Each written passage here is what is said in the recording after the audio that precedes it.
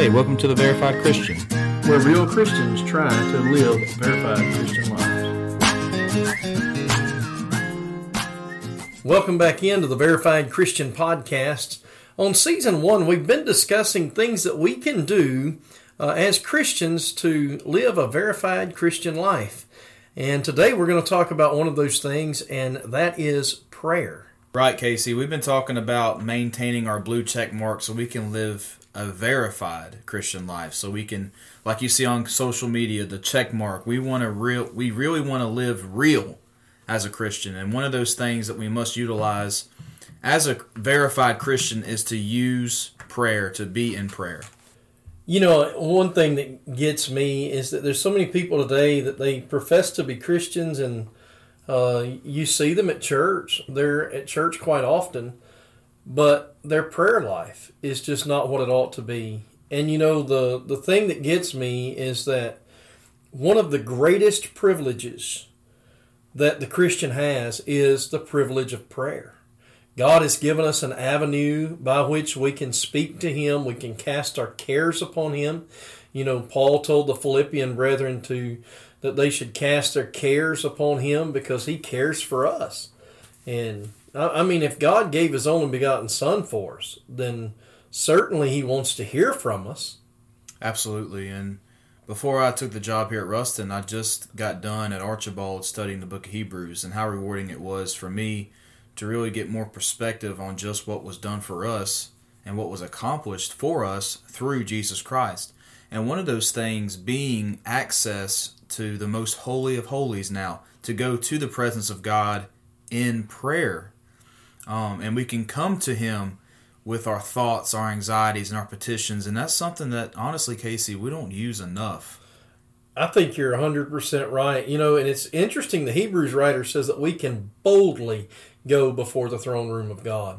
And when I think about that very fact, it causes me to reflect upon the fact that as a child of God, He is my Heavenly Father. And God doesn't do anything by accident. God has a perfect design in His creation. And so the relationship that we are to have with Him, God has designed it to be that way. And when we look at even the family unit, right, as an illustration or an example of the relationship we should have with God, there is no good parent alive that does not want to hear from their children. You know, I love my children, and they're in school right now, and I can't wait till I see them this afternoon. I want to hear them.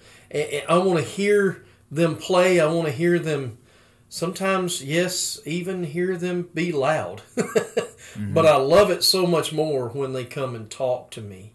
And I can only imagine that parents who now are entering that empty nest phase of their life, their children are in college now, or maybe they're moved on, maybe they're having children of their own, and now mom and dad's becoming grandparents.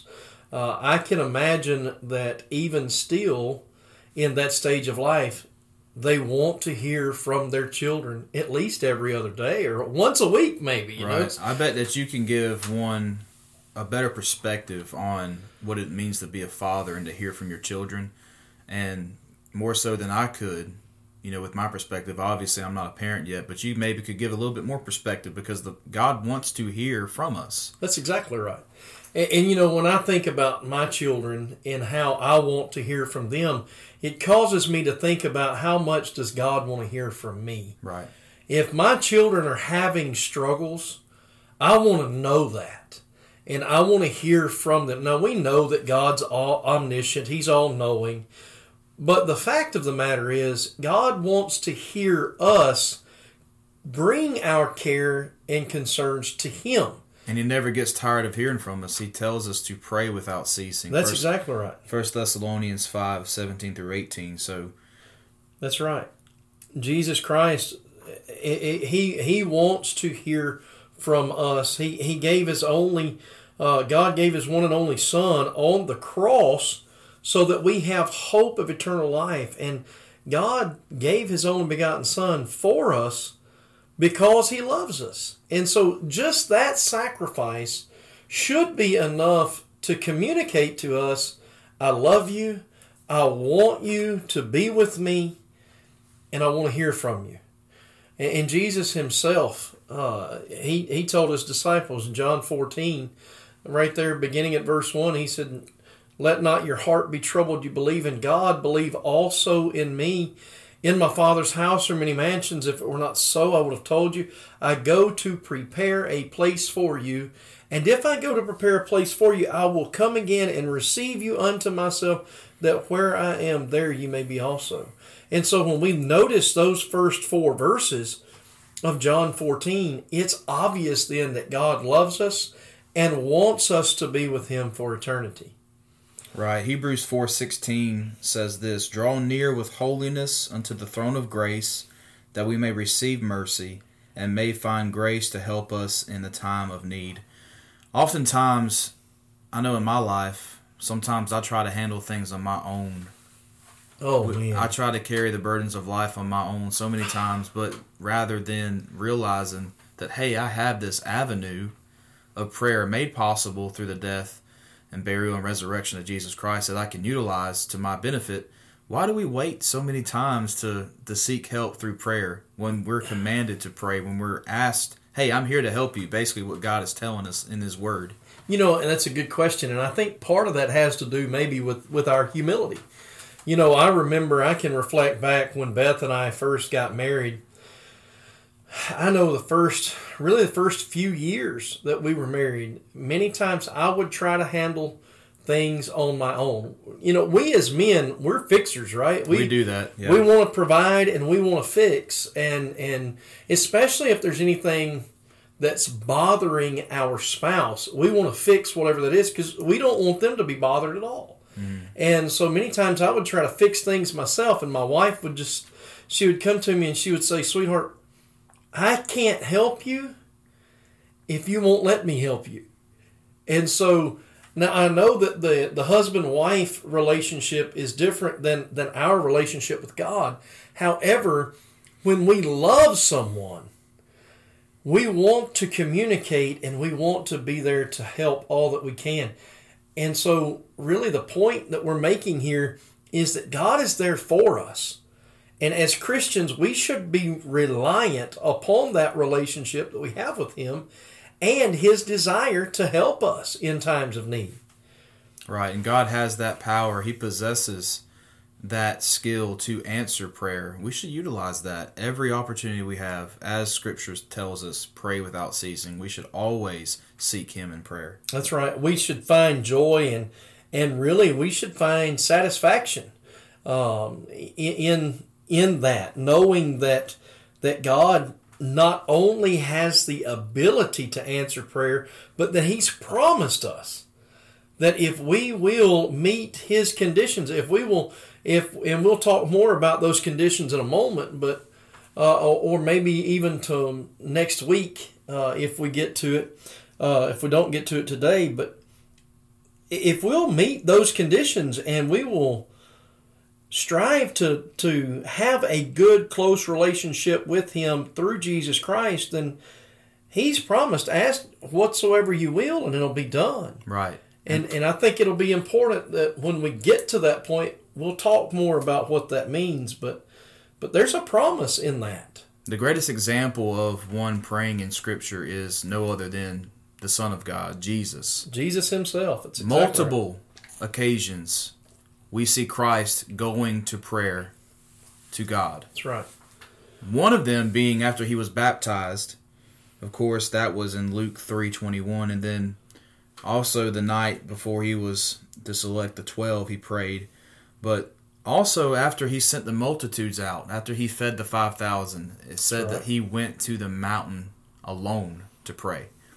And so that really says something about our Lord. He not only prayed over very important things, but also he needed to recharge. He needed to go and petition his Father to help him because obviously that humanity side was coming out.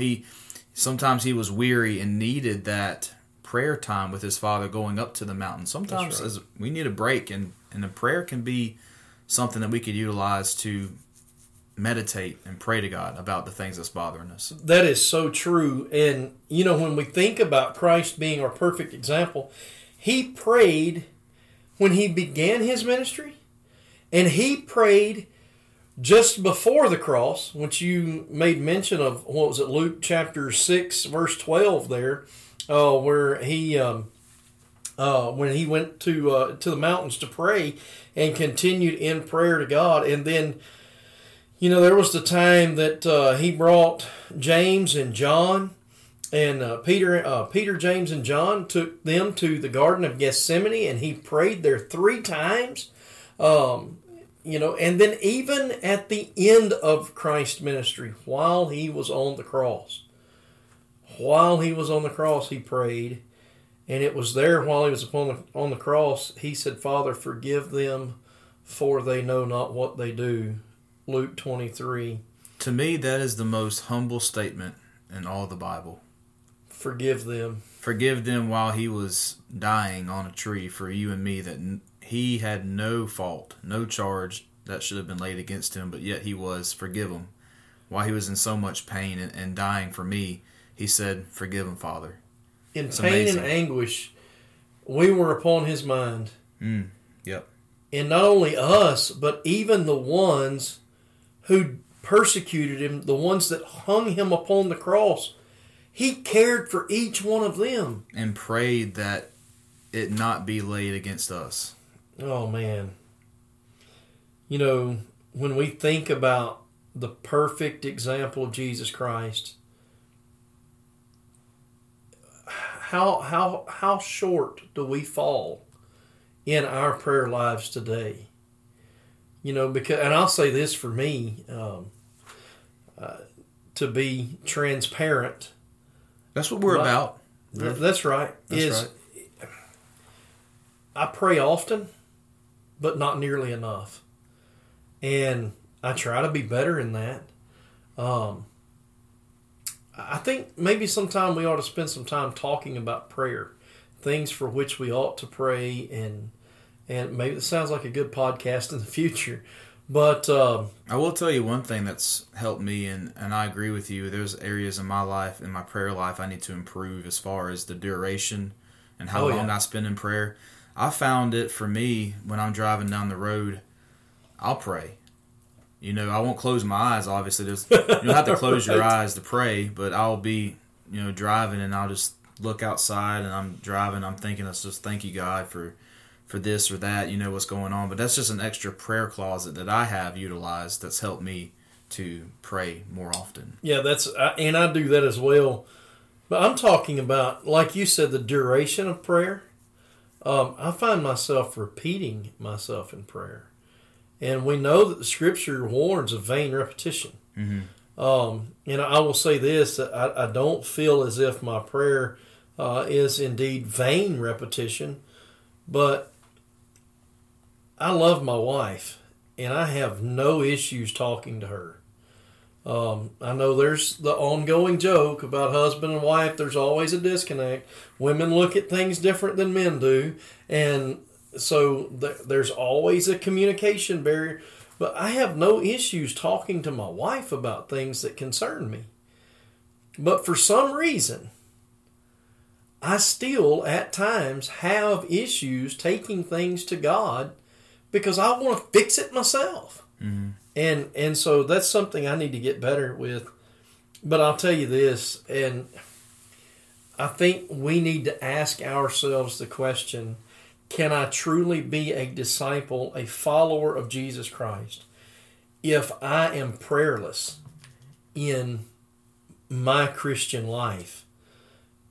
Am I really a Christian? Am I really verified as a Christian? Am I living the way that God wants me to if I really live a prayerless life? I don't think so. You need to utilize prayer in your everyday life. It's essential. You have to pray. That's exactly right. We've already looked at the perfect example, Jesus Christ. But when we think about the example that's been set before us, even the early Christians, those of the first century, they relied heavily on prayer. In Acts chapter 2, right after Peter told those who were present on the day of Pentecost, he said, "Repent and be baptized, every one of you, in the name of Jesus Christ for the remission of your sins, and you shall receive the gift of the Holy Ghost." We read there that there were many who believed and were baptized on the day of Pentecost. And in Acts 2, verses 41 and 42, we learn that they continued steadfastly in the apostles' doctrine and in fellowship and in breaking of bread. But also in verse 42, we learn that they continued steadfastly in prayer. So that's two verses. That's two right there. That those individuals in the first century, what we've often called the first sermon of the church, right after they've heard that, they continued praying to God. I think about Acts chapter 12, when Peter was in prison. Prayer was the church continued in prayer for Paul as he was falsely imprisoned by Herod. And the church prayed for him while he was in prison.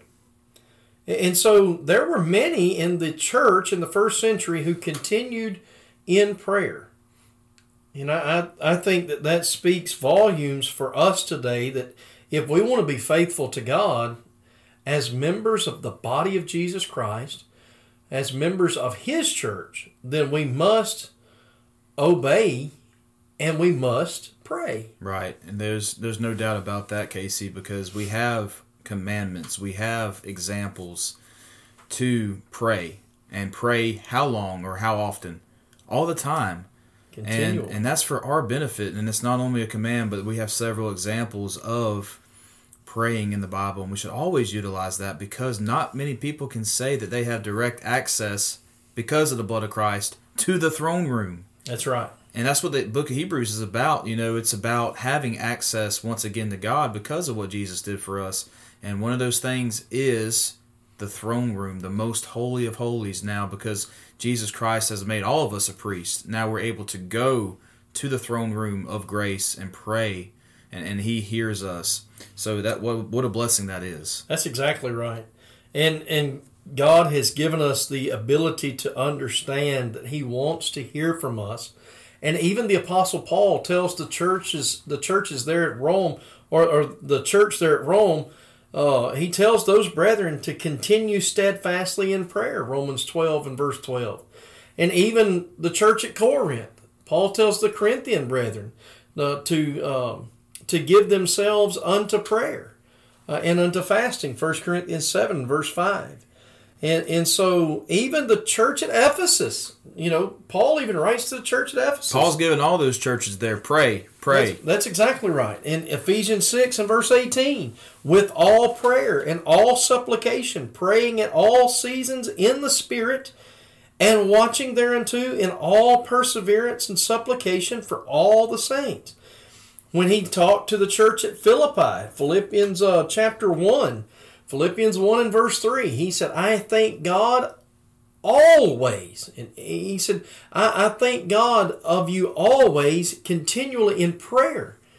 He says, I pray to God, thanking God every time with every remembrance of you. That's amazing to me, that he didn't just tell the church at Philippi to pray, which he did. We see that in chapter 4. But he begins that letter by saying, every time I think about you, I pray to God and I thank Him for you. Every time I think of you, I pray to God, thanking Him for you. Right. That's the next thing I want to bring up is prayer and also thanksgiving in our prayers, because we have several verses that interlink with prayer, but also telling God how thankful we are for the blessings He bestows upon us. That's right. You know, James 1:17 says, every good gift and every perfect gift comes from above, comes down from the Father of lights, with whom there's no variableness nor shadow of turning. God is good. He is always good. And He gives us every good blessing. To the church at Colossae, he says this in Colossians 4 verse 2. Continue steadfastly in prayer, watching therein with thanksgiving. And then also to the Thessalonians in 1 Thessalonians 5 verse 17. Pray without ceasing, and everything give thanks, for this is the will of God in Christ Jesus towards you. So we see commandments to not only pray, but pray with thanksgiving for the blessings that God has bestowed upon you. That's right. There's one old preacher one time that said, to receive blessings from God without ever being thankful to Him is to put oneself on the level of the hogs. And they eat the acorns that fall from the trees, and they never look up. And so I think that's exactly right. It's a failure to humble oneself and to realize the true need of God that we have in our lives. And we need to be thankful. That's a very good thought. Also, as we were talking about Jesus as our perfect example, look at when he fed the 4,000 in Mark chapter 8 and verse 6, or when he fed the 5,000 in John 6 and verse 11. The first thing he did when he broke the bread and had the disciples distribute the bread, before anyone ate, when he went to break the bread, the scripture says, and he gave thanks. Our perfect example, the first thing he did was prayed to God and gave thanks for what he had been given. Right. Perfect example for us today. Exactly. Thank y'all for joining us for this discussion. Casey, I always enjoy it when I get together with you, brother. Same here, brother. And we look forward to our next episode talking about God's promise to answer prayers. So we'll be looking at that. And to whom the promise is given. There you go. So appreciate y'all listening. You've been listening to the Verified Christian Podcast.